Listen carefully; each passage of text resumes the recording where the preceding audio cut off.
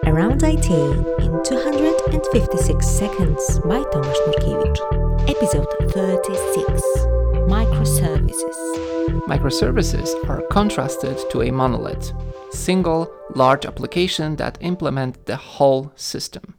Typically hard to understand, develop, test, and deploy. Monoliths tend to become a big ball of mud, with each component referencing every other.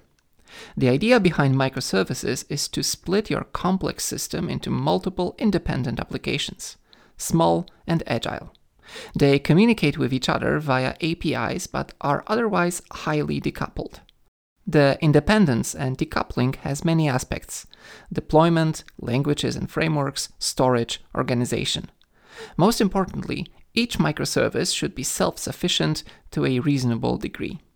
Let's discuss what it means and how often these aspects are violated. It should be possible to deploy each service independently. This means the implementation cycle of each service does not depend on the deployment of other services. Services can be very quickly deployed and rolled back. The biggest mistake is when two services need to be deployed simultaneously, for example, due to a breaking API change. Either we need to make sure the API is backward compatible or merge these two services. Another advantage of microservice architecture is language and framework independence. Services typically talk to each other via blocking APIs like REST, or asynchronously via some message broker. This means that implementation behind the API should be irrelevant.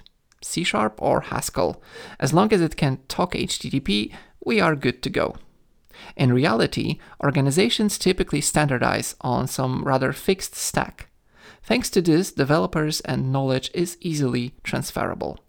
Also, teams can make changes to other teams' services with little effort. Last but not least, companies often build wrappers or helpers around existing frameworks. They typically add features specific to organization and their infrastructure. A different stack would require re-implementing that wrapper over and over again. Similarly, this architecture allows different storage engines behind each service. Some applications require strong transactional guarantees, while others need fast, eventually consistent stores. In practice, the cost of supporting dozens of entirely different DB engines is very high. On the other hand, sometimes two distinct services use the same database. This is probably the biggest anti-pattern. Often, it happens after extracting a service from a monolith. Two services are reading and writing each other's data. Services should only talk through APIs, synchronous or asynchronous. Common database is a hidden, tight coupling and unobvious dependency. Another angle of independence is being able to develop service separately.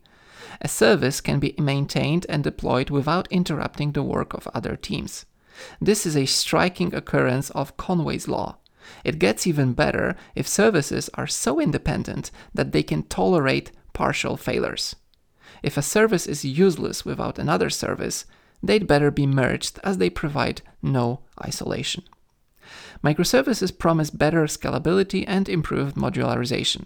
In practice, they require certain practice in the long run. Fallacies of distributed computing have never been so important. Troubleshooting issues requires extensive monitoring, logging, and tracing infrastructure. No wonder why some companies are actually merging their microservices back into a monolith. Well-structured and modularized monolith. That's it. Thanks for listening. Bye.